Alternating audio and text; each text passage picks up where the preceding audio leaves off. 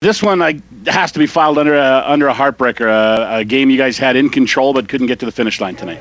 Yeah, definitely disappointed about this one, man. I think, we just gotta learn how to finish and execute down the stretch. I mean, it's hard to say kind of what all went on throughout the four quarters. We got to go back and watch the tape, but this definitely was a heartbreaker. A lot of good things early on. You built up a pretty decent lead, but the offense kind of fizzled a little bit in the fourth quarter.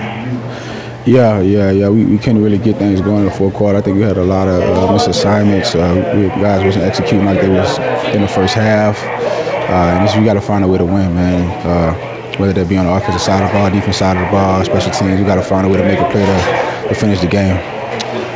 Definitely looked like that was the most pressure that Trey Ford has seen, I think, in the 4 games that he has started. How much did that affect what you were able to do downfield and the rest of the receivers?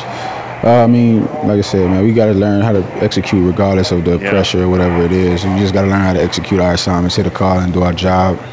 Execute it when it's our time to make a play. I mean, moments get big, but I mean, at the end of the day, you got to fall back on your training. So somewhere, somehow, we just got to prepare better.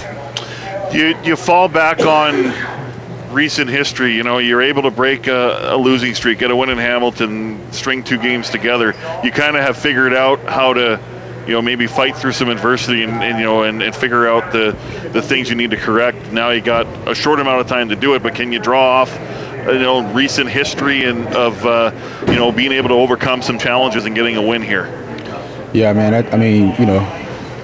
It is what it is. Whether you win or you lose, you still got to come back to work and do what you got to do. So at the end of the day, we got to get back, watch the tape, see what we did well, see what we didn't do well, and we got to prepare to win the game next week. Steve, appreciate your time. Thanks very much. Yeah, appreciate y'all.